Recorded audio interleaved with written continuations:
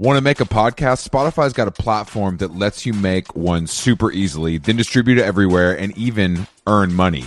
We like that. All in one place for totally free. It's called Spotify for Podcasters, and here's how it works. Spotify for Podcasters lets you record and edit podcasts right from your cellular telephone or your computer, so no matter what your setup is like, you can start creating today. Then you can distribute your podcast to Spotify and everywhere else, those other places that podcasts are heard. Video podcasts are also available on Spotify, and when you want to take conversations with your fans to the next level, Q&As and polls are the best way to get them talking. With Spotify for Podcasters, you can earn money in a variety of ways, including ads and podcast subscriptions. And best of all, it's totally free, zero catch. We've been using it ever since we started How Long Gone. And ever since I discovered Spotify for Podcasters, I feel like having the option of turning off the Q&As and the polls on the user dashboard has really helped boost my creativity and take it to another level. I highly recommend giving it a try. Download the Spotify for Podcasters app or go to www.spotify.com/podcasters to get started.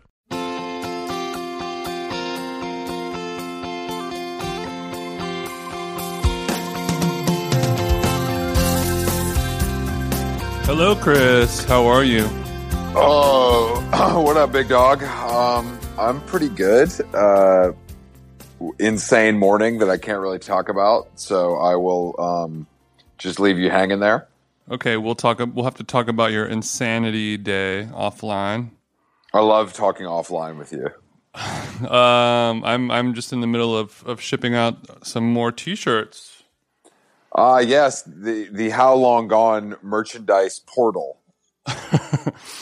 The portal is pumping. I'm really starting to get the hang of shipping, while also really starting to get sick of shipping. Well, that's the thing with skills, Jason. You know, once you get really good at them, you don't like them anymore. But that doesn't mean you should stop. Interesting. I mostly shouldn't stop so that you don't have to do it. Jason, look, I've been shipping T-shirts since before you were born, okay? And, you know, I'm very good at it, but I don't have access to a printer right now. I mean, I don't mind doing it. I actually find it somewhat meditative. I do too, actually. I am actually kind of enjoying it, and I am using lots of great resources thanks to my friends at the local Glendale UPS store. They love supporting the team. They're fans of the show, I'm sure. They're fans of the show. They love to maybe look the other way when it comes to exorbitant charges or, you know, free shipping materials being handed over, you know, without even thinking about it. Are they familiar with? Do they just know Big Dog from the neighborhood, or like, are you just a good customer? I think I'm just probably one of the only people that might be nice to them and treats them like a normal human being or something like that. Because when I come in, they're just like, "What's up, bro?" Like they're really jazzed. So maybe everyone in the neighborhood is just, you know, treats them like the help. That's not how I like to conduct my business, though. You know, it's funny you bring that up. When I was in Atlanta, I went to the local UPS store near my parents' house, and I had an incredible experience. Like it was the most seamless and excellent experience in a realm that is usually terrifying and awful. And I complimented them, and then I realized they're like, "Oh, we're helping out because of COVID." That's our son. Our son owns this franchise, and his mom and dad were in there helping him, and the guy was probably 30. Damn, it was very cool. How the rich get richer. Speaking of the rich getting richer, let's talk about Jake Paul. I'm glad you brought that up. I have been, you know, Jake Paul is not somebody that I ever check for. That's your loss, loser. I know that's why you're not getting that's why your big ass ain't getting invited to that fucking hype house, and I am. Yeah, but once you arrive, you're not going to do the cool stuff that I would do, like engage in a game of beer pong or, you know, take some shots of 1942 like it's nothing. You know, that's the type of stuff that I'm going to be doing at Jake Paul's Calabasas mansion, and whereas you will maybe be, you know, asking them what brand of water Jake has in the fridge and then turning your nose up at the result. Actually, I think what I would be doing is leaving with 4 new clients, all with makeup deals from companies we've never heard of is actually what I'd be doing. But that's fine. Either way, I'm winning. So you would find 4 new clients, and they would let you then manage their social media accounts, I'm assuming, or what is that one of the services that we're offering? Well, probably what I would do is I would manage their career, and then I would farm out the social media services to someone a little less qualified like yourself to handle that side of the business. Damn, dude, bro, it's an honor to be scheduling your Snapchats, bro. I won't let you down, man. Bro, I mean this seriously. I mean this like dead serious. Like it really means a lot to me that I get to press like send. You know what I'm saying? It's cool. I get access to like this 9-year-old's DMs, and I can see like all the a peek behind the curtain and everything, and it's fucking exciting, man. I think it's a good look. It is a good look because Jason, we all have to start somewhere, and if the mailroom at CAA is closed, then fucking cleaning Jake Paul's sniper rifle is a great job. Well, what I want to know is because like he got in trouble. I saw because he's always getting in trouble for something. He had a big house party that had like a forklift there, and then he would have like drunk college kids like hanging off of the edge of the forklift, and then he would lift it up and he would just fling their 17-year-old bodies around a backyard, and then the neighbors would complain about noise, and then who are the neighbors? No, he got no neighbors in Calabasas, and then he got in trouble because he wasn't paying. He like owed millions in taxes. And then whatever, man. God. And then he got popped for like looting or trespassing during the protest in Scottsdale, Arizona. But Jake Paul is the Scottsdale of people, I would say. But what do you have to do to get the military to show up like a tank of Marines, dozens of them, to pull up and basically bust your gate down and raid your shit with AR-15s? What are you doing to get that type of action? Like, is it going to be some like crazy ass shit? I've heard that he is possibly selling drugs and also possibly trafficking like pornography underage. And you have heard these from your insider sources, or is this Page 6 gossip? How rock solid are these claims that you're making? Every claim I make is rock solid. That's a cornerstone of my brand. Okay. Can you reveal your sources is what I'm asking. This information is out there is all I'll say. Okay. So he might be selling drugs, moving guns, and child porn? Child porn in the way that it's like he might have sex with a 16-year-old. You know what I mean? I don't think. But what I think is actually happens with guys like this, like white suburban guys. No shots at myself or you. But I think he's like rich, but it's like not cool enough anymore. So he has this fantasy of doing something actually legal, which is what he's doing now. Like, I think like having crazy guns and selling drugs when you don't need to is purely like a I want to be someone I'm not, even though I'm rich. It's like boring now. I need more. Do you think this is a classified disorder, or is this something that's emerging right now? Like, and will it be named after somebody like Lou Gehrig's disease or something? Will it be Jake Paul disease? Because he's not the first person to do, Bieber and Chris Brown, bless his heart. These people are talented content creators who have millions of dollars and fans and all that stuff. Not good enough. They have to do crimes. They have to break the law. They got to be bad boys or bad girls or bad people just to get a thrill. He could be suffering from that. He's definitely suffering from that. I mean, if he went to Japan and basically, committed like an unspeakable crime to, culturally. But he was doing some graveyard pranks.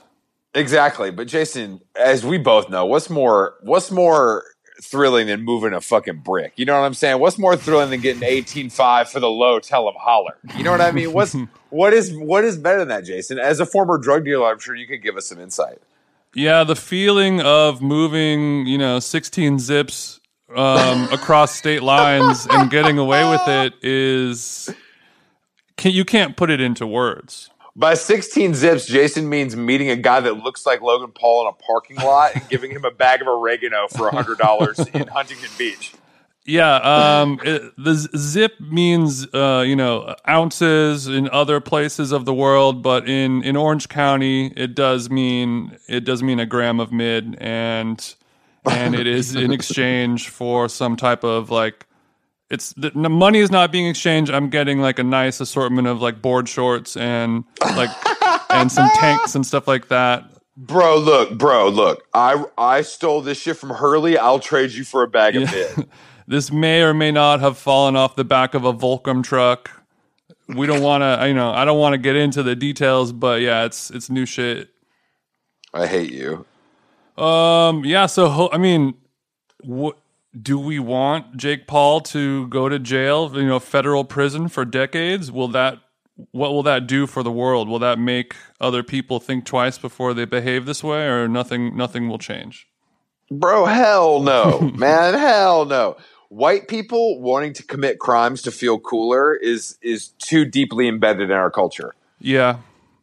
Like Jake Paul, the reason it's so problematic is because Jake Paul doesn't need to do it. When you're committing crimes because you're destitute and you've been oppressed for 200 years, then that, to me, is a very different situation than a white guy being like, look at these guns I got, baby. Mm-hmm. I sold, it doesn't add up. It's not the same. It's not the same. Yeah, he doesn't have any kids at home crying all alone on the bedroom floor because they're hungry, and the only way to feed him is to, sell a sniper rifle for a little bit of money to pay the Calabasas rent. No, that's what I'm saying. It's all like depressing cosplay of like him watching Goodfellas too many times. Do you think there's a decent chance that him and his team are excited about this, in a way to spin it to get him some more street cred? Like he's looking forward to becoming like a real actual criminal to get the respect from Kodak Black and Jason, like that? YouTube. No one's ever going to respect a YouTuber. That's the bottom line. Like you could be like, oh, you make bank. That's cool. You're making a lot of money. But respect, I don't think is a word that gets thrown around in the YouTube community that often. I don't think that he is necessarily going to get the respect, but he might think that this could be an opportunity to get respect. Well, he is dumb. So that is quite possible.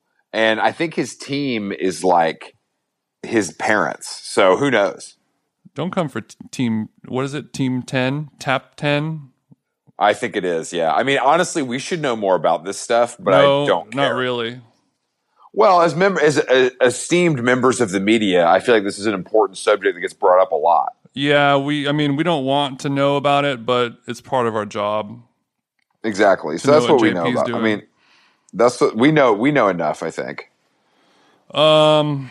Yeah, well, hopefully he does get life in prison, and maybe we'll have like some kind of cool party or celebration for it.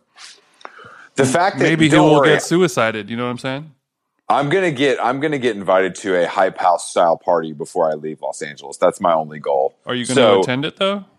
Hell yeah, baby! I'll put on my mask. I'm turning up. They're gonna think that you're someone's dad, though. You know that?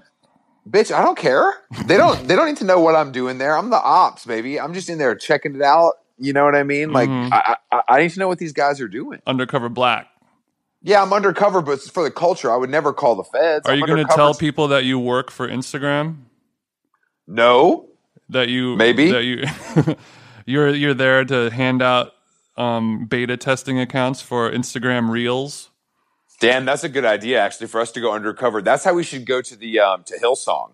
We pull up in the Range Rover and say we're there from Instagram to introduce the church to Reels. We have an exciting opportunity for you and your parish. Hi, I am Jason, and this is my colleague, Chris. We have an interesting opportunity for your parish to grow its viewership on the platform Instagram. It's going to be like Jehovah's Witness, but we got Yeezys on. Yeah, we come to your door, right? But we drip in. So you It's answer. Jehovah's Fit Picks is what we are. That's a good idea. Damn, we're just giving this shit away. It's bullshit. I know. Co-host Jason, we do have a guest today. A friend of mine from the great city of New York. Her name is Caitlin Thompson. She is the co-founder of Racket, the best magazine about tennis that exists. And she also co-hosts the Racket Magazine podcast that is quite popular in the community as well. We were getting so many questions from you idiots about tennis, and Jason and I are merely amateurs. So we decided we thought it'd be better to bring on an expert and just really grill her about the sport, the gear, what we should be doing as players. Just get some inside tips. Yeah, you asked for a trusted source from Big Tennis, and we deliver. We deliver Big Tennis, and Agassi said he would come on next week, but he was a little unavailable. So Caitlin is filling in. All right, let's give her a call, please. Okay. Hey there, overwhelmed foodies. Are you drowning in a sea of meal kit options, feeling like you're in a bad dating game where every contestant looks the same? Fear not, because amidst the chaos, there's one shining star worth your culinary affection. Home Chef is not just another fish in the meal kit sea. They're the gourmet catch that you've been dreaming of. Say goodbye to swiping left on lackluster meals and swipe right for the one brand that will make your taste buds swoon. Home Chef provides fresh ingredients and chef-design recipes conveniently delivered to your doorstep to simplify your cooking experience. Whether you prefer classic meal kits with pre-portioned ingredients and easy instructions, speedy recipes ready in less than 30 minutes, oven-ready kits with pre-chopped ingredients, I like to chop myself, or quick microwave meals that are assembled in minutes, Home Chef has you and your entire family covered for delicious meals, witty options per week, and serves a variety of dietary needs, so you don't have to worry about what to make ahead of time. I'm keto now. Not only is it convenient, but it is also economical. Home Chef customers save an average of $86 per month on groceries. Mamma mia. For a limited time, Home Chef is offering our listeners, 18 free meals plus free shipping on your first box and free dessert for life at homechef.com/howlong. That's homechef.com/howlong for 18 free meals and free dessert for life. Homechef.com/howlong. Must be an active subscriber to receive free dessert. How Long Gone is brought to you by Nutrafol. As you know, hair thinning is quite complicated. Like your skin, hair is a reflection of your health. And internal factors can impact the way your hair looks, feels, and most importantly, grows. Nutrafol's whole body approach multi-targets underlying root causes like stress, hormone fluctuations, and nutrient gaps for visibly thicker, stronger hair. Go ahead, give it a tug. Nutrafol is the #1 dermatologist-recommended hair growth suppy with over 1 million people seeking thicker, stronger, faster-growing hair with considerably less shedding. Thank God. Take the first step to visibly thicker, healthier hair for a limited time. Nutrafol is offering our listeners $10 off your first month's subscription and free shipping when you go to Nutrafol.com and enter the promo code HOWLONG, all one word. Find out why over 4,500 healthcare professionals and stylists and professional stylists recommend Nutrafol for healthier hair. Nutrafol.com, spelled Nutrafol. I got RAF on the nut. .com promo code How Long. That's Nutrafol.com promo code How Long. How Long Gone is brought to you by our dear friends at BetterHelp, Jason. BetterHelp, summer travel season is coming up.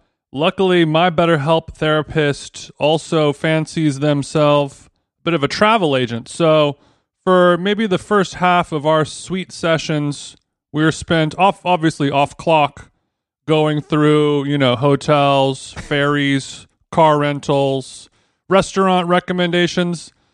It's as if I have two wives. I have two wives inside of me, and yeah, sure. Yeah, so it is a fun way to find and connect different therapists. You get one that you really like. You guys are gossiping. You guys are chit-chatting. You guys are talking about your personal interests. Next thing you know, it's time to actually do the work. So it feels good building those mental health relationships with people you actually like. And on BetterHelp, there are So many different therapists to choose from. I don't like anyone. If you're thinking of starting therapy, give BetterHelp a try. It's entirely online, designed to be convenient, flexible, and suited to your schedule. Just fill out a brief questionnaire to get matched with a licensed therapist and switch therapist anytime for no additional charge. Get it off your chest with BetterHelp. Visit BetterHelp.com/howlong today to get 10% off your first month. That's BetterHelp, HELP.com/howlong. Nice. I put a shirt on for you today, pussy. I'm glad we're recording that. Thank you for finally putting a shirt on. It's the least I could do. Because if I'm going to do that, you should be paying me $5 a month. It's a shame because I do really like capturing the organic moment where our host discovers that you record these shows with the titties out. But yeah, sounds good. Are you an actual long-term listener, Kaylin? I mean, as long as you've been around. So that is pretty long. That is pretty long. I mean, life. What are we, like 40 episodes in or something, guys? Oh. I thought you said long-time listener. We're at 63. Oh, wow. I mean, Yeah, I guess 63, having like a kid and a full-time job just is eating up my listening time. We don't. Chris has a full-time job and I have a kid and we're podcasting with him. So It's no problem for us. Are you in New York? at this very precise moment, I'm in coastal New Jersey. My son is theoretically in a outdoor YMCA camp here all week where my mother-in-law has a little beach pad. However, there was a hurricane and it knocked out power. So we are here for no reason, basically. If Jersey couldn't get any worse, now we got no fucking juice too, huh? That's rough. It's pretty True Detective season 1. But power's out in New York too, right? It's like pretty bad everywhere. Parts of New York. I don't know. My wife is in the city because she runs an island in New York City and she can't really leave. I'm sorry, So- what did you just say? She runs an island? She does. That's a little bit of a flex, but she runs Governor's Island, which is like kind of like an arc. Got it. Yeah. I like that phrasing though. That's a really nice way to put it. Yeah, I was wondering if it was going to be like an Island Records type of play on words, but Governor's Island, didn't they have like a music festival there or something a while ago? Governor's Ball. Governor's Ball, right. Go I asked- Govball, bro. Govball. I asked her why they don't have it anymore. I think 'Cause it's they from moved it. COVID. Just kidding. I guess it turns out if you have an EDM festival, the deaths just pile up. Yeah, Jason. How dare Jason you. knows, as a member of the EDM community, Jason's very familiar with all the deaths surrounding the culture. Yeah, but I don't get it. our ravers are dying doing what they love. They're not getting fucking murdered. They're not getting shot. They are fucking overdosing on bad ketamine the way that they intended to do it. Exactly. We should all be so lucky. That's personal freedom at its best, in my opinion. That's what personal freedom really means. My body, my rules. Exactly. Ketamine overdose. Exactly. So how has the quarantine? Are you a teacher now? Yeah, that's a new skill that I added to my skill set. Mrs. T. How is it going? I'll be honest with you. My kid is having the time of his life. How old is he? He's just turned 6, so he's been in kindergarten for the last couple months, and now he's obviously in some sort of summer. I don't want to call it summer vacation. It's sort of, time and definitions have sort of lost their meaning, but he is having a great time. He has the attention of 2 moms, a grandma, and an aunt, my sister who lives in the city. So he's like wall-to-wall adult attention, which as an only child who's like pretty nerdy, he's fucking like he's reading. He's so into it. Is this nerddom now? Is that something that you would fault yourself with, or do you look at this as a positive? I mean, he has first of all, from a maintenance perspective, if you were to tell me, when I saw the penis on the sonogram, I'll be totally honest, I was like, what the fuck? Because I don't know how to approach this mentally. Yeah, you want to smash that PP patriarchy. Penises in general, or you mean a child with one? Well, I mean, more of the latter. Both? The thought of a penis doesn't repulse me in theory, but more just how could we possibly be having a boy? This doesn't make any sense. We got the wrong test result. Kind of that feeling, They do that for you. It's like the way they would a womanizer, hits 50 and finally has a child and it's a girl, and it throws him, it gives him a existential crisis about how he's treated women his whole life. Yeah, God, Jesus Christ, deliver us the challenges that we need in life, not the ones that we want. Exactly. Yeah, it was a then you carried me moment for me. So I was kind of like, who what raised are we gonna do who with at this the boy? end? Who was raising So him? you, Exactly your right. child has many parental units, all female though. How are we feeling about that? And I don't mean that in a sexist way whatsoever. No, it's interesting. I feel a way about it because I Mm-hmm. try to get him some male influence as often as possible. Is that So I'm why you wanted to constantly come on trying this to- pod?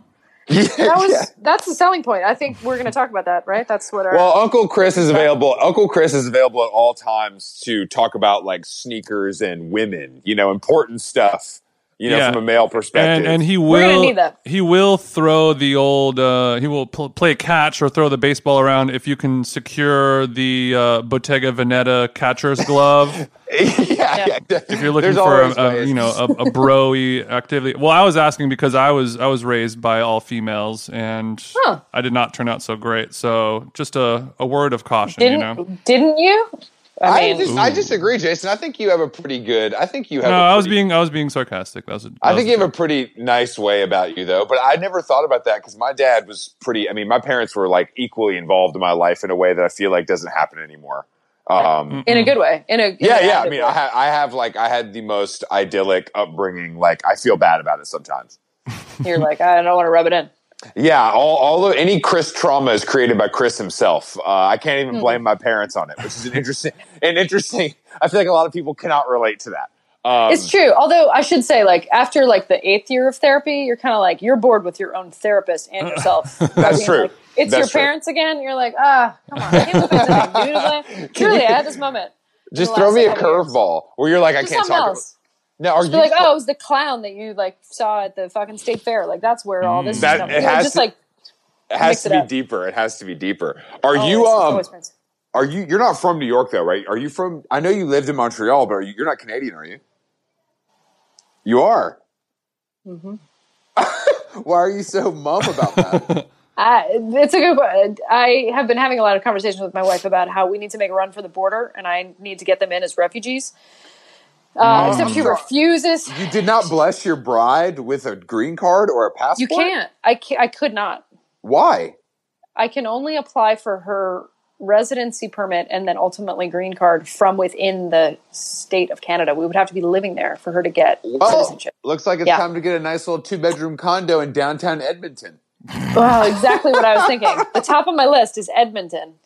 That's the right latitude. That's the right latitude for where I really want to be. Calgary is available as well for you, I'm sure, but I just, I don't think that the scene's quite as good. I kind of like Calgary. Nothing is worse than Edmonton. Sorry, Edmonton stands out there. Yeah, I mean, I think if you had to pick, you would pick Calgary. Although, our bro Tyler Brûlé is little known fact from Winnipeg, which I feel like is the best fun fact about Tyler Brûlé. What do you know about Tyler Brûlé? Have you had a lot of dealings with him, or you just know him from his work? I mean, I feel like how to phrase this. I don't know as much as I'd like. Has society moved past the need for Tyler Brûlé? Never. Is Tyler? Is he like a makeup personality, or is that a drag name? He's a famous drag performer from Edmonton. No, he is the founder and editor-in-chief of Monocle, which last week he writes this really kind of classically out of touch letter from the editor style column every Sunday for their newsletter. Mm-hmm. He used to write that for the Financial Times, but he kept plugging his clients, so they had to pull it. So, which I think is sick, personally. But smoke him if you got him. Like, if you got that kind of gig, like, I agree. He wrote last week. He basically wrote like a cops rule. He basically told his story about the cops coming to some gathering they were having and being very nice to him and all his rich white friends, and how we need to discuss how cops are not that bad. It's basically what my takeaway from it was. Is this a satirical column? No. His whole thing feels satirical because it's so out of touch. It's not. He doesn't possess sarcasm, being a Canadian native. So sarcasm is very hard for us. That's true. Sarcasm is very hard for us to pick up. It's like a language that we just can't really get our brains around. I say this totally candidly. We can't do it. I have a hard time with sarcasm as well. truly. So Tyler Brule, the story of him, and what I will share with you, if in the event that you don't know it, everything Chris said is also true. I would add, his real name is Tyler Brule. Like Steve Brule. Yeah, like Steve Brule. Oh, the only thing funnier than being named Brule is to intentionally change it and add an accent mark on that E to make it a little bit more spicier. He added the little chapeau the U and an accent on the E. His dad was Mark Brule or something, who was like a Canadian football player, and they're from like, you know, the middle of Canada is essentially like our, you know, like energy. It's like our Dallas. It's like our you know, Oklahoma oil fields. It's not, you know, cosmopolitan. You know, I appreciate the level of reinvention that he has gone through. It's a complete Gatsby. So getting shot in Afghanistan in the leg, which some dispute if that even happened, creating wallpaper, moving to London. Damn. I think not Tyler unlike Brule Megan Thee Stallion. might like cops because Tyler Brule has never spent any time in America. He's only encountering cops in Canada, London, and like Geneva, where he lives now. No, he doesn't even live in Geneva. He lives in fucking St. Moritz. Like, what are the cops doing in St. Moritz? They're not profiling you for driving while black. I can tell you that. No, the police force in St. Moritz is probably small and unfocused. I've been treated very well by the mounted police. I don't know what all the hubbub is about. I mean, right. I think you have a very good point there. But when you're the head of a gigantic media corporation, you should be able. I mean, I don't know what kind of workplace environment they have there, but it seems like the kind of place where you can't really tell him shit. You know what I mean? Is the vibe? Because if Jason said some shit like that, I would be like, bro, we can't do this. No, like, this is bad for business. We need no men as well as yes men. Yeah, everybody does. Tyler Brule does not have that. He has structured his entire company. I think he owns 50% of it. I mean, he's doing whatever the fuck he wants. And for that reason, I am forced to admire him because he has a tremendous amount of chutzpah that I don't. I mean, he's incredibly out of touch, but I think maybe it's not sarcastic, but maybe it's a put on. I don't know. I mean, anything's possible. I can't tell. I mean, I love the whole thing. I loved that when everybody else was making websites, they were like, "Nah, we're not going to do that. We're going to have a terrestrial radio station." You know, it's like too. It's like that shit, and it worked to some extent. And I think it's all. I mean, I think that time of Monocle being like this thing is kind of over now. It's settled into it just being like a good, solid business. I think the spike where it was like truly influencing things is over. But that's the way magazines. That's just how things work at this point. 100%. I mean, listen, we started the magazine because of Tyler Brule. Really? Racket. So, yes, let's talk about the magazine. You are the co-proprietor of Racket. Co-proprietor. So, David Schaftel and I, longtime friends, short-time entrepreneurs, founded this thing together. He serves as our editor, and I'm our publisher, like 4 years ago. And we did it after a lot of years of friendship. We used to, like, watch tennis, play tennis. We would do kickboxing together. It was very butch, our relationship always. We would sort of go out and, you know, get drunk at Johnny's bar a lot. And one day I had read this thing, and we'd love tennis. We would share stuff. Like, you know, on occasion you would read like Ashley Vance writing something amazing in like, you know, Grantland about whatever, Victoria Azarenka or like Wes Morris or, you know, a few writers here and there would tackle it or somebody would do an amazing, you know, like thing. And we'd be like, fuck, why isn't there like some center of gravity around this? I bet we could do something. What should that something be? And then I actually read about Tyler Brule being all about that magazine life and being like, I don't care about your millions that are going to digital traffic. I don't care about your scale. I don't need it.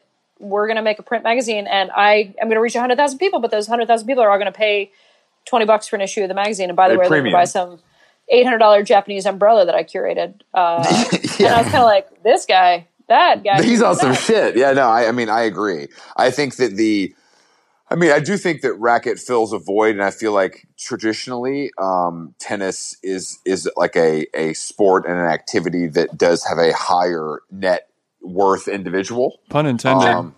That would, yes, pun intended, that is willing to pay that price, especially for something that they might not be able to. That kind of information is not available anywhere else. You guys stand alone to me. I mean, there's nothing that touches you. And I think that is the true, like, that's when you really fill a hole in a market is what I'm trying to say. Yeah.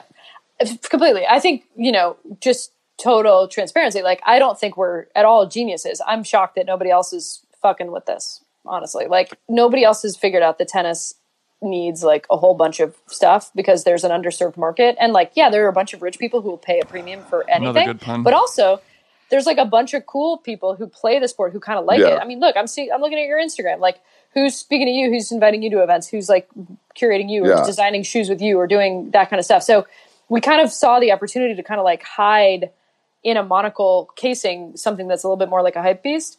And maybe that's a data reference, but like, the high snobs of the world and these places that are sort of transacting on culture and talking to a younger audience, like nobody has thought to connect the dots with that in this sport. Like tennis has us basically, and then like basketball has 400 of these. We've talked about this. I mean, you and I have talked about it because we've been friends for a few years and we've talked about business a lot. And I just don't. Why, to me, tennis is so ripe to be running. You know what I mean? Where the big sports corporations are pumping money into it and making great stuff, and there's it's just it's the barrier of entry is fairly low, I think, price wise, compared to a lot of sports for kids. So why do you think that isn't happening? Is it because of the traditional way people see it from afar, that it's like a country club sport? Maybe, although tennis, and this is one of the things that we try to hit hard. Because, like, the truth is, we don't want to be alone. We don't want to be, like, the only sort of, I don't want to call ourselves cool, but we want to be, like, among a brethren of people who are writing and creating and making cool stuff. Because then it wouldn't feel lonely, but then also it could kind of prove the thesis, right? It could prove the market exists. So I think for us, like, one of the things we try to hit hard is this notion that, like, tennis used to be fucking dope, and it used to be basically free. Like, the public tennis court boom of the 70s wasn't a bunch of people playing tennis in private clubs and all whites, right? It was like people getting out there after they like saw Jimmy Connors or like Chris Evert and buying, Walmart rackets and just having kind of doing it. And tennis is a little harder than a lot of sports, so it's not something that you can like super easily pick up, which Jason knows that all too well. Jason, have you been trying to get out there? Jason's a good player. Jason and I play we play probably 3 or 4 times a week right now. It's true. I love what I'm hearing. Jason's very tall, so he has an interesting approach to get to the game. He's 6'10". Jesus Christ. 6'9". I'm sorry, I was giving the basketball height. But so your friend, or our mutual friend, Stretch Armstrong, known NYC DJ veteran, him and I are pretty much the same exact body and height. Wow. I mean, he's formidable. He's a good player, but more than anything else, he really uses his like length in a good way. See, that's the problem, Jason. I am obviously a greater athlete, but Jason has his approach is just so different that it's hard for me to make headway. He can get to everything without a lot of physical work. Well, I think we're going to need to get on a court together. So absolutely, you would like to see me beat Chris in person, is what you're saying? Sure. Yeah. But you're saying though that the sport is, I mean, how can it be democratized? Like, how does that actually happen? Is it by people like us just playing and talking about it? Is that like honestly? I think that's part of it. I mean, I think the unlike most other sports, like tennis is in this weird little category. So the sport is hard. We just talked about that, but lots of shit's hard. So like people figure it out. What I would say is kind of the bigger question mark is like, it's not big enough that everybody jumped on it and was like, oh shit, there's a bunch of money we can make here, and making it cool and making it democratized and making all the merch and all the access is just a no-brainer. And it's also not quite niche enough or new enough for people to feel like they discovered it, right? Like UFC all of a sudden is like a thing, and it's just people beating themselves up in a cage. I am not, I'm sure it's hard, but like it was a new sport that happened in our lifetimes. Like that's totally, and that's rare. I mean, that's rare. Yeah. And like, I think for tennis, it's kind of been around long enough and people kind of wrote it off. But the truth is, like, the people who run the sport have zero imagination. So all it takes, and we've already seen, and I think our existence is kind of speaks to this, like, all it takes is for a few people to kind of show, like, oh, this can work. Here's how. And then, because I shouldn't say we're the only people in the whole space. Like, there's now some podcasts, certainly a lot of companies that are like startups, whether it's clothing or shoes or merch or whatever, who are kind of recognizing the opportunity. There's a couple, they're on the up. And like, all it takes is a little bit of a cohort. And then all of a sudden you go to the US Open and you look around the media room and it's not like a bunch of dusty guys from, London, which is mostly what it is now, like asking sexist questions of the players, all of a sudden it's like, oh, look, there's the guy from GQ, there's the guy from Deadspin, or RIP, you know, or you know, the new iteration of Deadspin, or whatever it is. Like, we're close to having that, actually. And I think when that happens, it's going to see its sort of potential. Like, I don't know that it'll ever be the NBA, but it doesn't need to be. All it needs to be is this thing that people realize is fun and has always been on the right side of gender, race, and that's what actually in a lot of ways, like trans, right? Like, tennis has actually been pretty progressive, and that's a cool thing about it. And we can sort of beat the drum a little. So why not? I was gonna say that. I think that's something very interesting about tennis too, is that I feel like, and I don't think they get exactly the same shine, but I feel like women's tennis has always been very close in equality to men's as far as coverage goes. Probably out of any sport I can think of. The TV coverage is big. The stars, like, we know their names, we know what they look like, and it, to me, it's like, it actually seems very skill based. Like, there's one Anna Kournikova. You know what I mean? Where it's like, you're a sex symbol. We want you in the cover of FHM. It's like mostly merit based in a way that I feel like the WNBA, no one cares. No one does care, and I don't know why. Although I don't really watch basketball in any form, so I can't speak to it. But I can tell you, like, part of it is like, see it, be it, right? Like, so, like, you know, tennis has had 20 years on most of these sports. Like, really, soccer for women didn't come into their own until the 96 Olympians. Yeah. So, like, that's part of it, which is just like, how do you bake in enough sort of runway so that eventually it becomes cool and competitive and there's enough. But I think also, like, for women in any, like, tennis now gets like the 4th or 5th best athletes in America because it's hard and it doesn't necessarily have like the easiest road to hoe. Like, if you're the 100th best NBA player or NFL player, you are making millions of dollars. If you're the 100th best tennis player, you're barely breaking even and making $50K a year, right? Yeah, actually, I think that part of it is interesting. It's not nothing. Because, no, but I mean, I think that the kind of the story of like the journeyman tennis player is something that I love. Like, a guy, it's like being in a band that makes it later in their career. Like, you put out 4 records, and for whatever reason, the 5th record is the one that hits. But making a living, it's like, I feel like tennis, the top players are making millions of dollars in the way that, like, every basketball player is a fucking millionaire. Totally. So if you're a kid and you're a guy and you're a good athlete, you know, you're getting filtered out usually from playing tennis.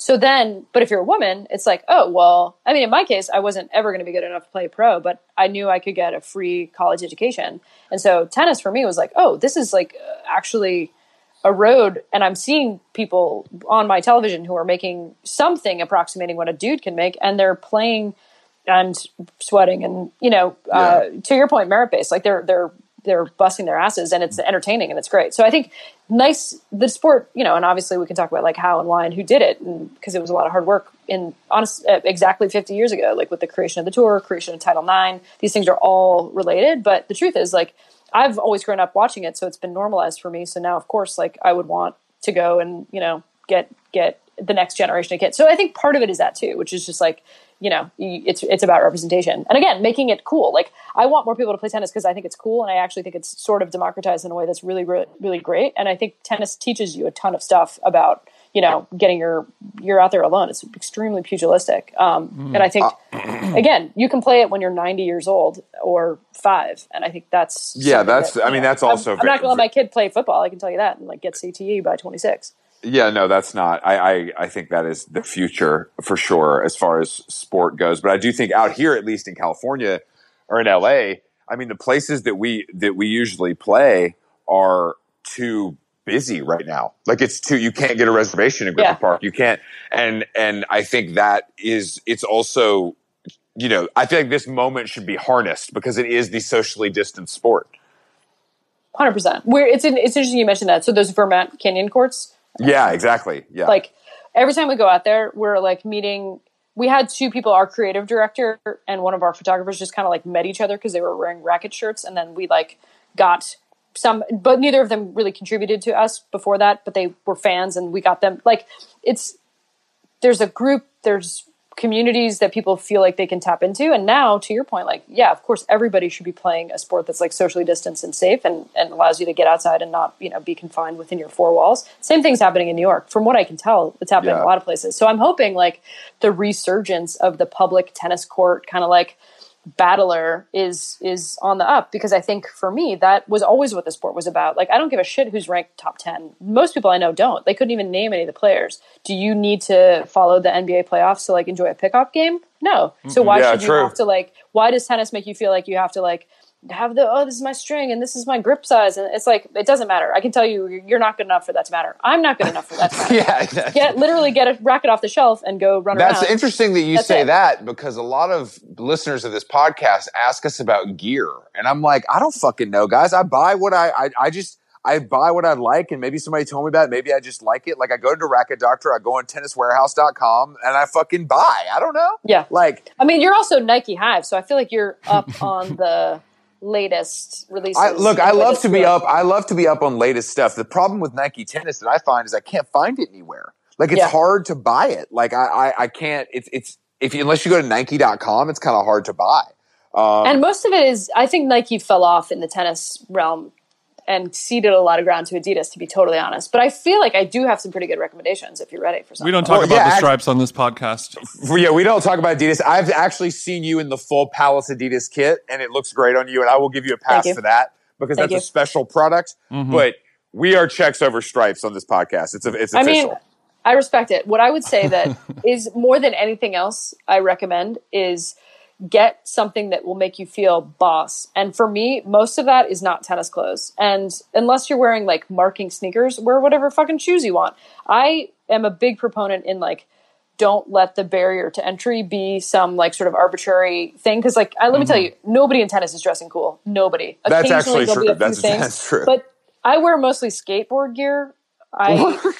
Truly, like, Patterson hooked us up with a bunch of merch, and it's the most comfortable workout gear that I own. So I mostly wear that when I play tennis. That Palace Adidas collab notwithstanding, truly. And like, I'll wear anything that makes me feel like I'm confident, basically excited to be out there. Yeah. You know what I mean? And for me, that's 9/10 of it, because I just want people to sort of like get off their couch. I mean, I could like go real nerdy about like gear and stuff, but I think the truth is like, your racket is not going to matter. Although, get something that doesn't feel too heavy. I got a lot of, my guy at the New York City establishment. This is like the Racket Doctor, although not quite as cool. If you're in LA, go to the Racket Doctor. If you're in New York, I go to, sadly, Paragon Sports is one of our only options. And my guy there, Ari, who strings rackets, I'm like, hey, Ari, what's happening out here? He's like, all these finance guys are buying this Roger Federer Wilson 97. And this thing is like about 1,000 pounds. And people who don't play tennis are trying to wield this thing. And I see them out on the court, like their like arms are falling off because they think it looks cool and they can't hold it. So I would say get something that you can actually swing over your head. So Jason is fine with his Bape Wilson collaboration racket. Yes. I mean, yes. Great. I make fun of him for it, but he's beating me. So I guess maybe he chose right. Well, some people who are stronger than you, Chris, are able to wield the heavier rackets, and you can get a little bit more torque on the ball. You'll pick it up eventually, I think. Jason, those twigs that you call arms, I don't see any strength in there, but you do have something going on. I can't figure out what it is. I think you just said it. It's torque. It's torque. Mm-hmm. What I find most valuable personally is the Thorlo tennis sock. Whoa, old school throwback. That's my grandpa brand. My dad wore those too, but I wear them to run in, and I just realized that my feet are just so destroyed from running that like when I'm playing tennis, I need to wear like a sock that's specialized to like make my feet feel good. Walk us through what this sock feels like, please, Chris. Well, the thing about them is they're really thick. Like they're thick in a way that you're like, this seems weird, but then that padding really protects the toes and the heel when I'm just split stepping into a powerful backhand, to the left baseline. Mm-hmm. I need the socks matter, and they matter when I run. And I realize that socks are a thing that people overlook. I think if you're on your feet or you use your feet a lot for exercise, don't sleep on a squishy sock. Exactly. You're not put off by the triple reinforced toe and heel. In fact, that's the feature, not the button. That's the no. I honestly I swear by it. I wear Thorlo socks to play tennis or to run. If I'm lifting weights and stuff, it doesn't matter as much. But yes, I swear, and they're only $11, which isn't that bad. I'm speechless. I mean, I feel like I haven't heard the name Thorlo since probably 1984, and the fact that you're keeping them in business, hats off. Maybe you're not. Maybe it's crucial. I think it's a bigger thing in the running community, to be honest with you. I think that's where they have a stronghold. But my dad wore them growing up, so that's why I was so familiar with them. I think in the tennis world, they're probably part of the old guys rule hive of, the 60, 70 and up crowd who, the joints are all fucked up, and those thick boy socks really help them out. Oh, yeah. I can tell you who's rocking the Thorlos in New York City. It's everyone 79 and older on the Central Park clay courts who get there at 6 a.m. and just squat on the courts for 4 hours. Those guys are rocking Thorlos. Ooh, I sense a little venom in your words right there. If anything, it's jealousy because these guys have cracked the code. They wake up early. They get 4 hours on the court. They're in their Thorlos. I mean, they kind of hog the courts for the rest of us, but they're living their best lives and they're not spending a ton of money on, a private club membership, and they're keeping the sport alive in a way that I'm actually kind of tip of the cap to you, gentlemen. So if anything, I'm jealous that they have figured this out. What is get there? What is your go-to, what are the brands that you find yourself drawn to? Because that's what people ask us about all the time, because I think we're so brand loyal in other ways that they want us to take a hard stance on tennis gear. Well, actually, before, and when you do that, can you guess just by our personalities what brand of rackets that we use? 100%. You're a Yonex. Am I right, Jason? Wow. Is that true? Yes. Wow. I feel like when we were getting our birth chart read, I feel right? Seen AF. Yeah. I mean, you might be head rising, but you're definitely Woo! Okay, what are the characteristics of a Yonex boy? It's like a missile. If you're a 6'9" guy with a lot of torque and you're looking for a lot of action, then you're going to be drawn to that very unique square frame. All of the big men I know, including Stretch Armstrong, but another friend of ours, Vicente Munoz, who looks like he's winding up like a rubber band to serve. They like the Yonexes. It feels like a very powerful racket that I feel like not very many people can actually wield, but also it's kind of an insider's choice. It's a bit of a deep cut, you wouldn't go to that first and foremost. Yeah. Wow. I mean, couldn't ask for a better response. Thank you. Wow. I hope you feel seen, because I feel seen. I feel validated. I feel rewarded for this representation is important. Okay. And then loudmouth Chris, what racket do you think somebody like him would be using? I mean, I would hope, knowing his personality, that he would be smart enough to go with a head, because I actually think those are the best. Oh, no. But he's not using the head. What'd you say? I suspect you're with a Wilson. But No. I'm a Babolat guy. Oh, shit. What are you doing with the Babolat, man? I don't know. I like it. We don't fuck with Babolats around here. Ooh. Why not? Are you the team Babolat, the white one? Yeah. That's the only acceptable Babolat. Wow. Why do we not fuck with Babolat on this side? Yeah. Did they do something? Did they get canceled? They pull their advertising or something? What happened? I'm trying to think of what the best ancillary is. It's kind of it's like the Toms. Damn. Damn. Tom's shoes we're talking about. Yeah, I feel like you're This is quickly becoming my favorite podcast we've ever recorded. Just because I know how much that must be hurting Chris at a core cellular level. No. I've also seen Chris play tennis, and he's a better tennis player than a Babolat user would indicate. So I think it's time to level up, Chris. If anything, I'm seeing you for the person you are going to be. Your star sign is both a predictor of where you are going, as well as a document about where you've been. And I think you're headed to better waters once you get rid of that Babolat. We boycott the failing Babolat team. But I have great pink head grips on them too, so it feels like I add a little personality, I mean, what better place for those head grips on a new head racket? Okay, fair enough. All right, well, when we get off the pot, you can send me the connect to the head PR, and I'll request. Yes, happy to. I'll request. I had actually one more follow-up question to that. I was listening to you guys. I was listening to your podcast earlier in the week, and you were making mention of being being around New York City and seeing all these people riding around on their bicycles with their tennis rackets in their backpack, and that was exciting and inspiring for you to see. And then you, I don't remember who made the comment, but saying that a lot of the people, of course, have 2 rackets in their bag. And you had some comments on that. And would you believe that Chris Black is a player that shows up to the courts with 2 rackets at all times? I will salvage Chris on this.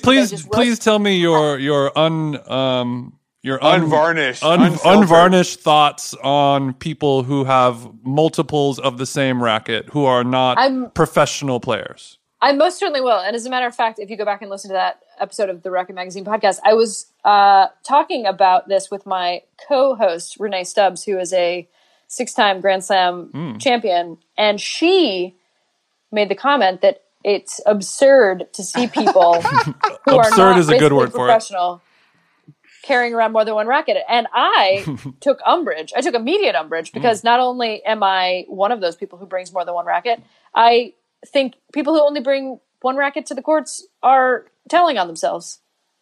So because they don't feel that they have the power to potentially break a string.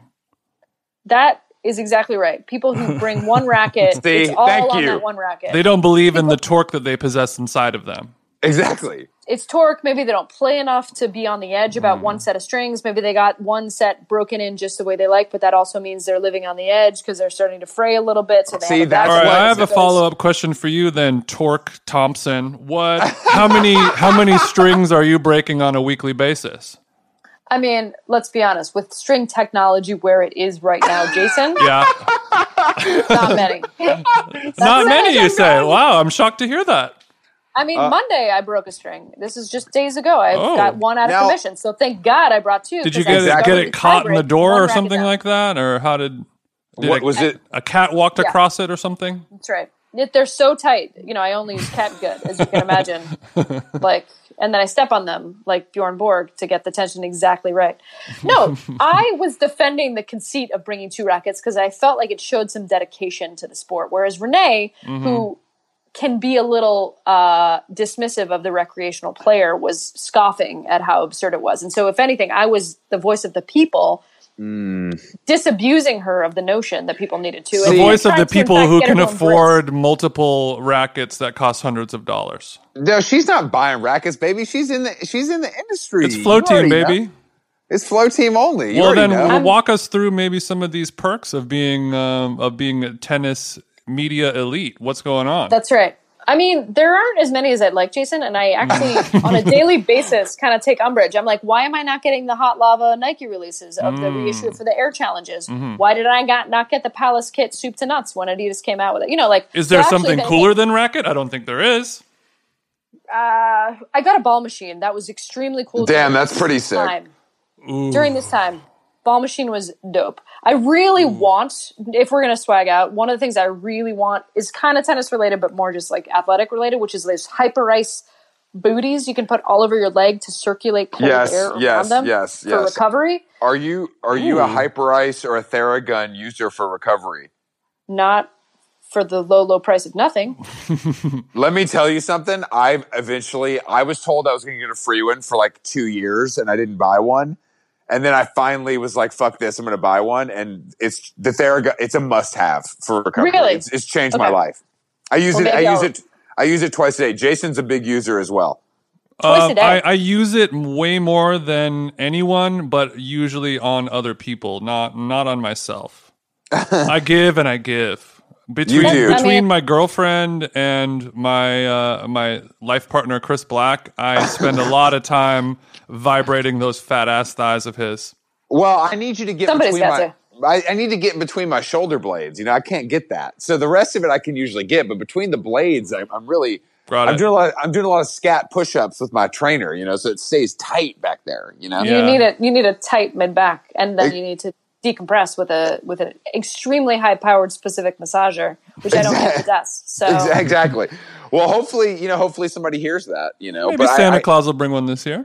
Yeah, I mean, listen, I was listening to another episode of your show, and you guys were stunting on some sweet green, and then lo and behold, I see on Jason, I'm like, wow, this works. You guys are really pushing the needle. Jason's a known sweet green influencer for decades. I mean, since the beginning. Nothing to do with How Long Gone. This is just they had to hire him early. Unfortunately, that has nothing to do with How Long Gone, and I end up paying for the salads more often than I would like. I'm an independent foodfluencer. It has nothing to do with this podcast specifically, but it does not hurt. It doesn't hurt.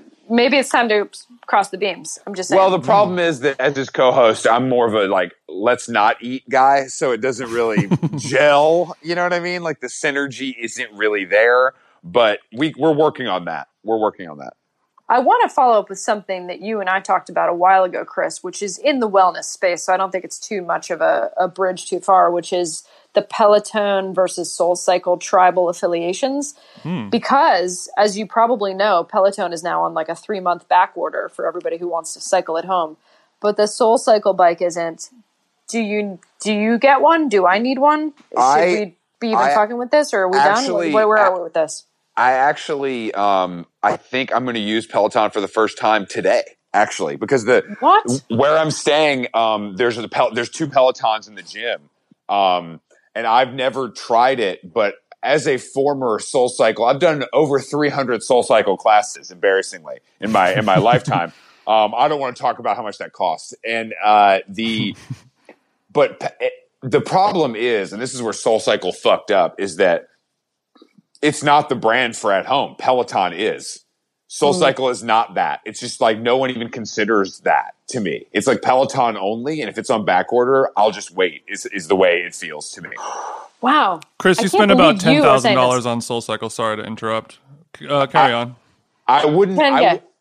Yeah, but I mean, look at me. I wouldn't do. I wouldn't buy a Peloton. I don't think, but I do think it's the blue chip brand of home bicycles. I agree. It did feel like SoulCycle was a little too little with that entry in the market, but I wanted to keep my brand loyalty because I too dropped a bunch of money on SoulCycle, and my wife banned me when she figured out how often I was going. Well, I think the Peloton, I mean, the thing is that to me, I still think Peloton is like a fat rich guy thing, to like have. They're not athletes, are they? I mean, the people who use Peloton. I think Peloton, I like It's fatties only. We know that. I like spinning only as an alternative to running when my body is just feeling destroyed, to get cardio that's like, I still get sweaty as fuck and feel good after, but it's definitely not the same as a run. It's a lower impact.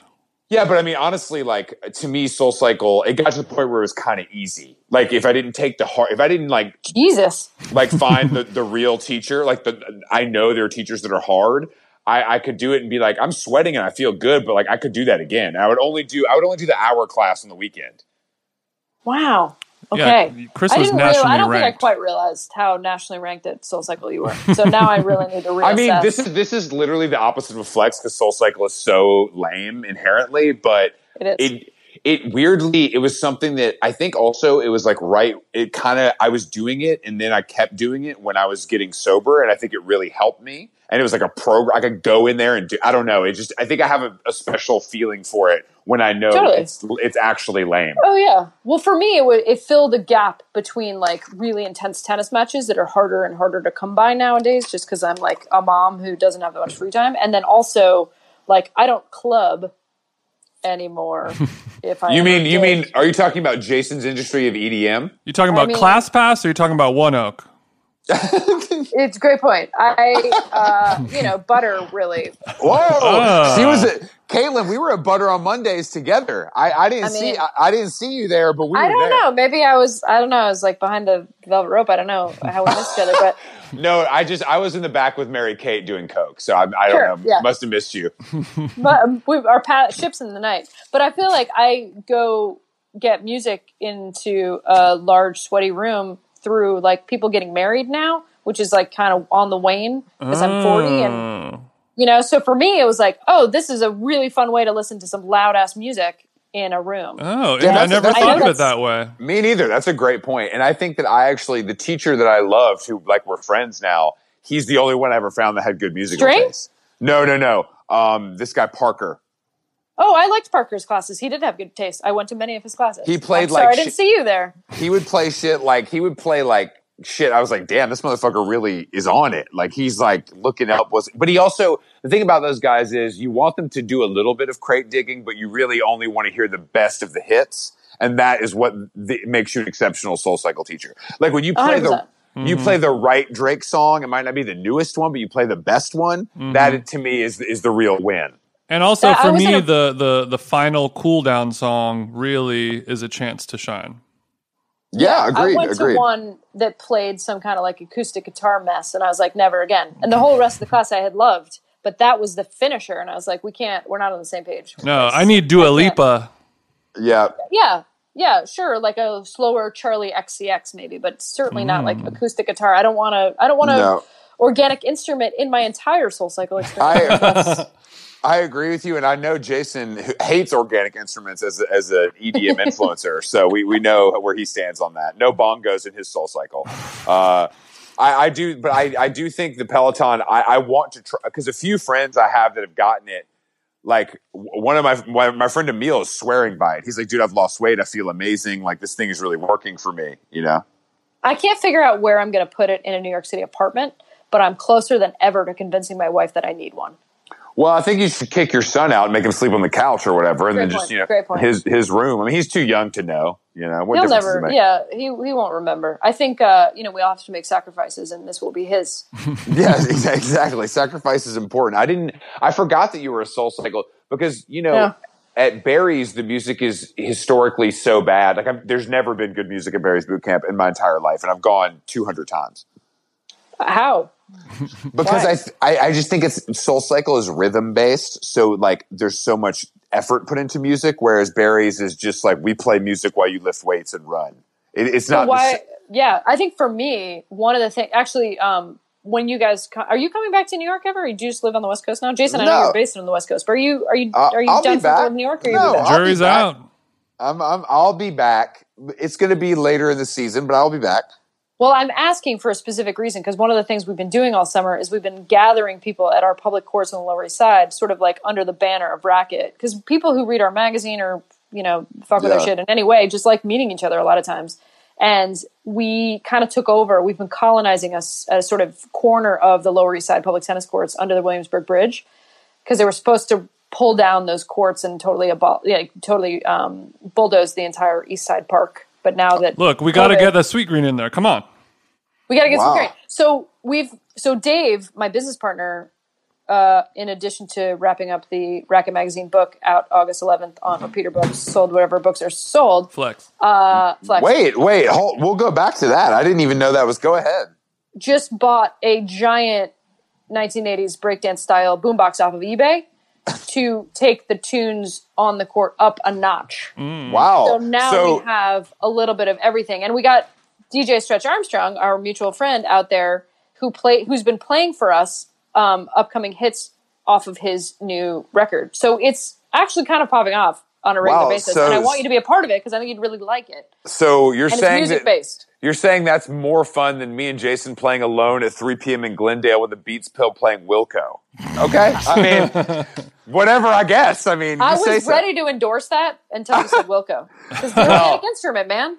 I don't want Jeff Tweedy with a fucking guitar. If you're going to play me music, it's got to be beat-based. We don't listen to any music when we play because I want to hear Jason grunting when I'm making him run to the net. That's really what it's about. Well, I'm glad that. Wait, tell me about the book. That's very exciting. I love books. Yeah. So, David, I love that you love books. Love books. David, my co-founder, just finished editing our first book with this very cool lefty house called Repeater, which is based in London, and it's basically the best writing from the first 3 years of the magazine. So it's all the hits. All the hits, just the hits, like the best, cream of the crop. And he was really proud of himself because he got Billie Jean King to give us an endorsement on the front cover, but then Stephen Malkmus to give us an endorsement on the back cover. Wow. Damn, that's big boy blurbs. Who's got the Malkmus connection? I mean, apparently he blurbs. found our magazine somehow. I don't know how. I could see Malcolm as being a player. Apparently he's a fanatic of tennis. So for men, We got to get Malcolm. especially, I need to interview Malcolm for the magazine. I think this is where this is going. Sold. Damn. When can you file? That's File tomorrow. Don't talk to me like an editor. I'm getting triggered. That's really cool, though. That's exciting. So the book is out August 11th? The book's out August 11th. We got a that's in a Adidas week. collab coming next couple weeks. I know it's a checks, not stripes household, so I won't. No, but if you dwell have on that. you have a collaboration coming out? Yeah, we're reissuing these really old school shoes from the 70s called Forest Hills, which is where the US Open used to be. They And we can't got some, look. They can't look worse than the Jonah Hill Adidas. I'm assuming. I mean, the Jonah Hill Adidas are not number one, but you got to assume you're dropping an iced coffee at the same time. Then they look cool.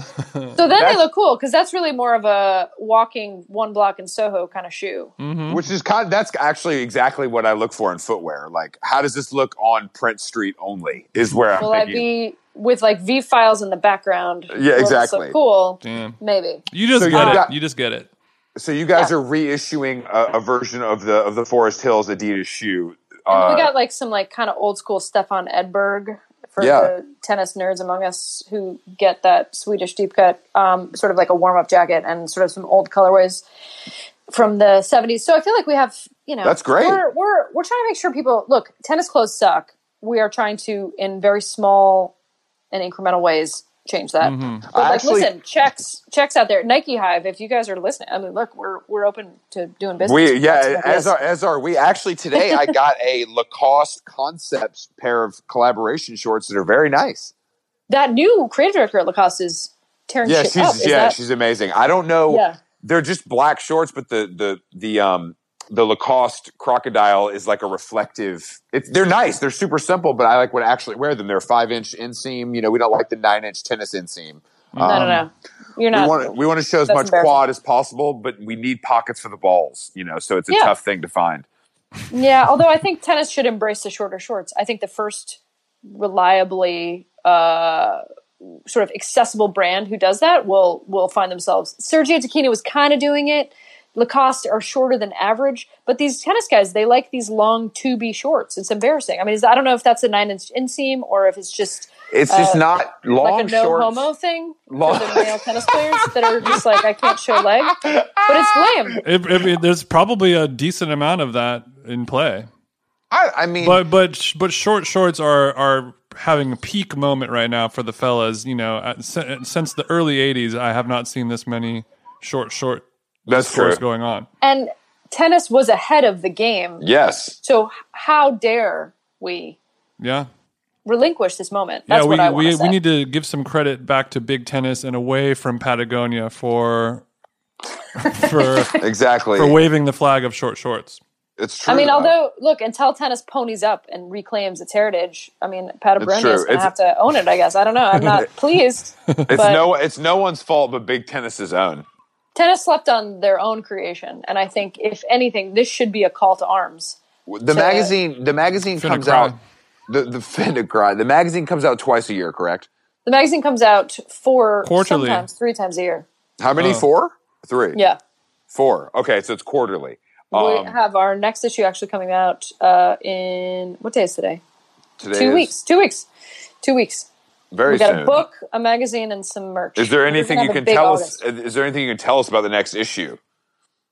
Ooh, we got an incredible cover by a music band poster designer called Aaron Lowell, who I think designed the new Muzz logo. That new band. He did our cover, and it looks dope as hell, I think. And it's gonna look good on your wall. And it's sort of an homage to the essential worker. We loved the idea of like people putting rainbows in their windows, which is something you saw a lot in New York. Yeah. Kids would sort of tip at the gap out to the windows. So we wanted something that looked a little bit like that. And we're calling it the Solitary Pursuits issue. So we have a lot of stuff that sort of talks about how interior tennis as a sport is, because you're out there alone with your mind. So we got some photographs from Stefanos Tsitsipas, who took a bunch of selfies, who's sort of the young Grecian sort of up-and-comer. We got Andrea Petkovic writing about being on vacation by herself in the Maldives.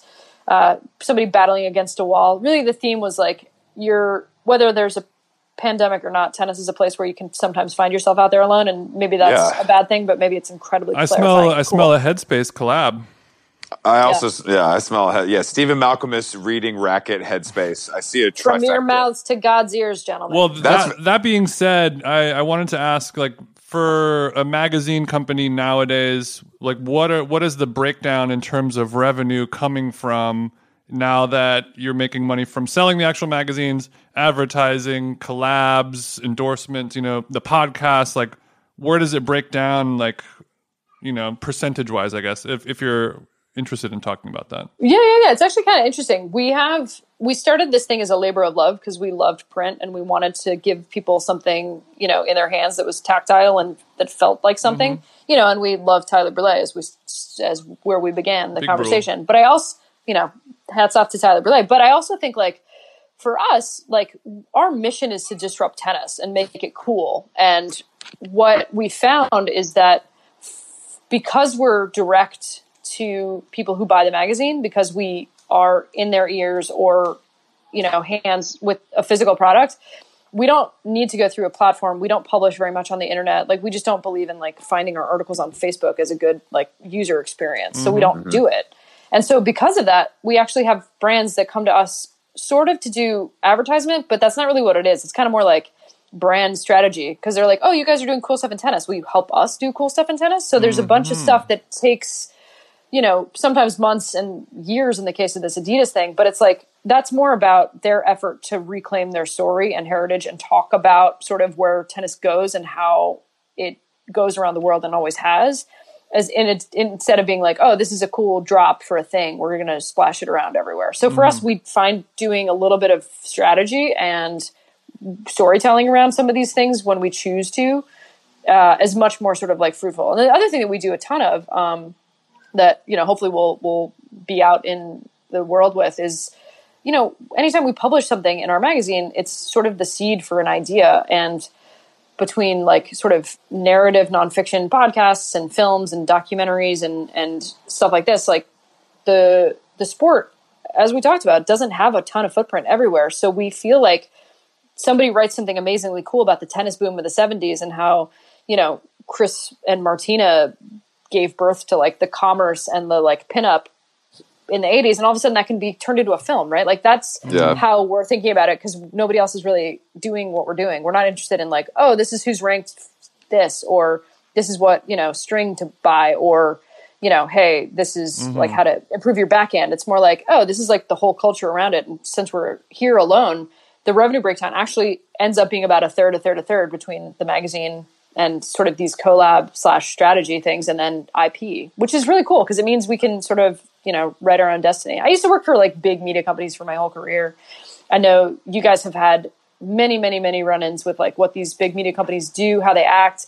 And the truth is, like, they kind of lost the plot a long time ago when they were like, oh, we'll just give away our shit for free and assume that big audiences were meaningful. And the truth is, they're not.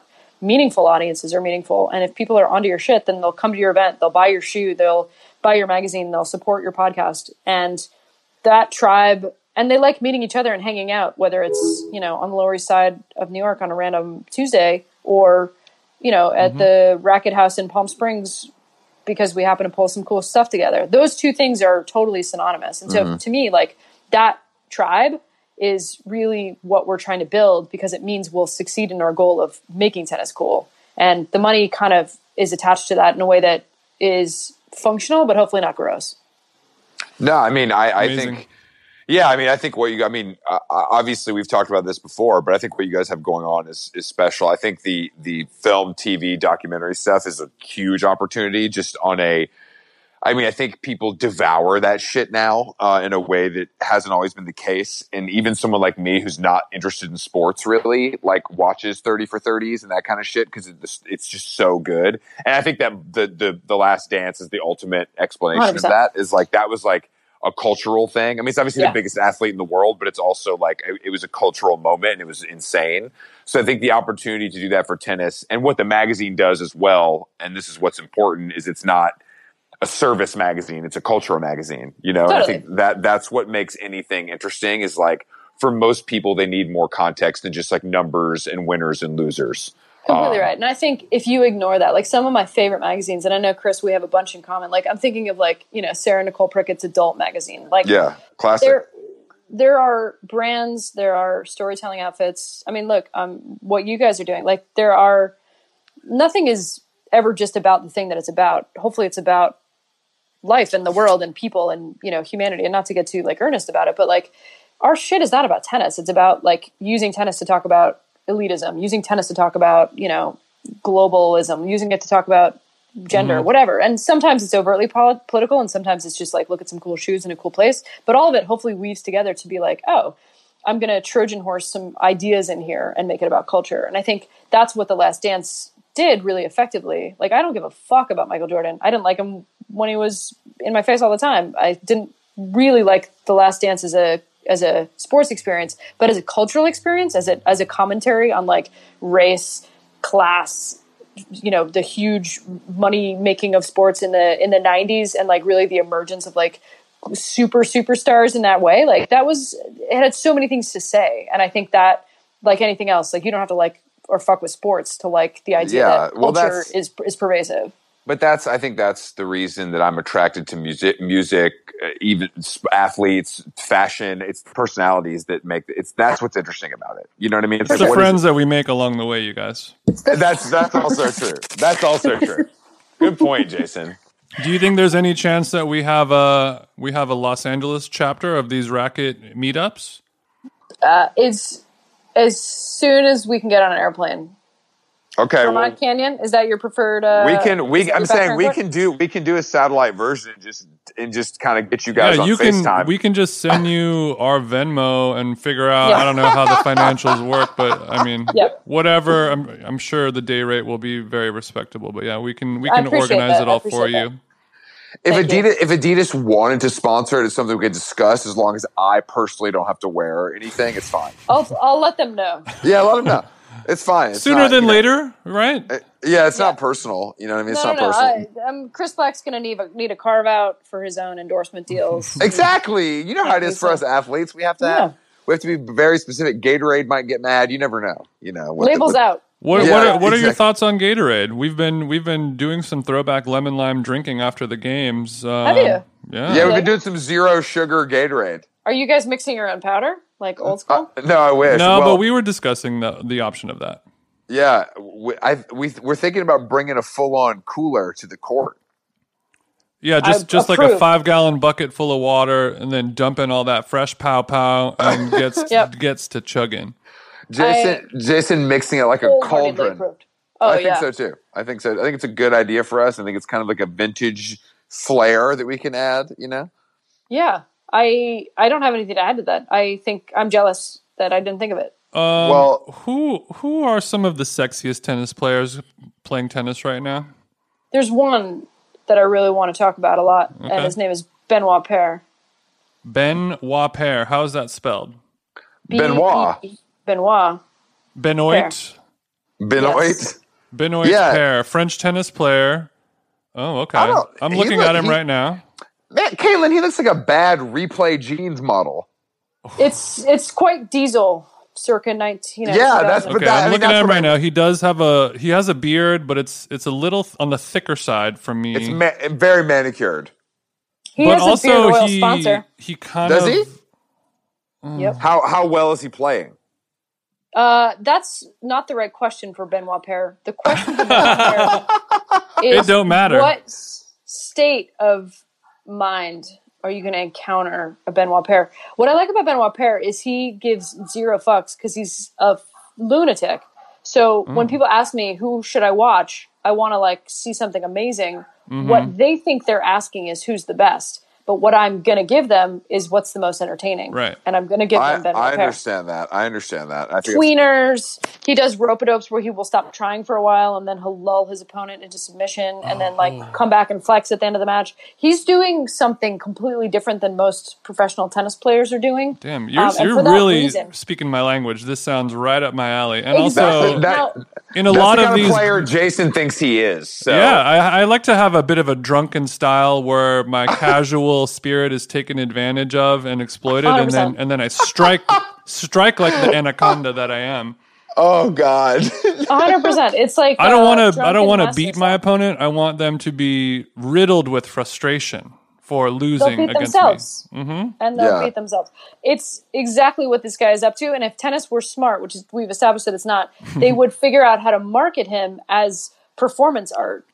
Because the other guy like him is Nick Kyrgios, who everyone kind of loves to hate on.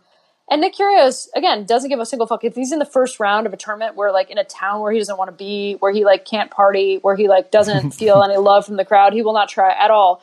But if he finds himself in, like, a semifinal against Novak Djokovic, he's not going to drop a point. Like, it's nuts. That's the coolest. It's all cool. That's the coolest way to be. It is. And nobody knows how to talk about him because everybody in tennis is super dusty, and we don't know from other sports how to talk about the various personalities, because again, like, tennis has only kind of been played by a few very narrow archetypes for the most part. Although that's not quite true enough, just because we've had like a bunch of like it's been everybody doing the same thing, and then John McEnroe is the one guy who would like yell, and that's all people know. Yeah. Or like Agassi, with the outfits of Becker, like, impregnating cocktail waitresses. Like, they've been a bunch of cool personalities. The women's side just as much as the men, but in the past like decade, everybody's like super corporate, and like everyone, all these big three are kind of like falling over themselves to be like amazing sports and like corporate friendly, and it could not be more boring. So for me, I'm like not interested in like Roger Federer's like, gracious post-match speech. I'm interested in like Nick Kyrgios getting defaulted because he threw a chair at the umpire. Yeah, same. Jason, I'm throwing a chair at the umpire tomorrow. Also, in some of these Google image photos of our friend Benoit, it doesn't not look like me, I will say.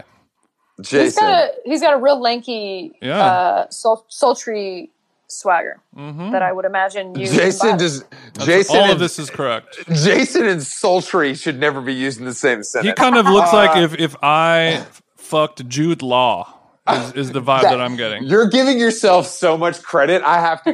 Caitlin, thank you for joining us. It's been a pleasure. I can't thank you guys enough. What a fantastic chat. And I'm excited for the book. That's very cool. And that comes out August 11th, you said?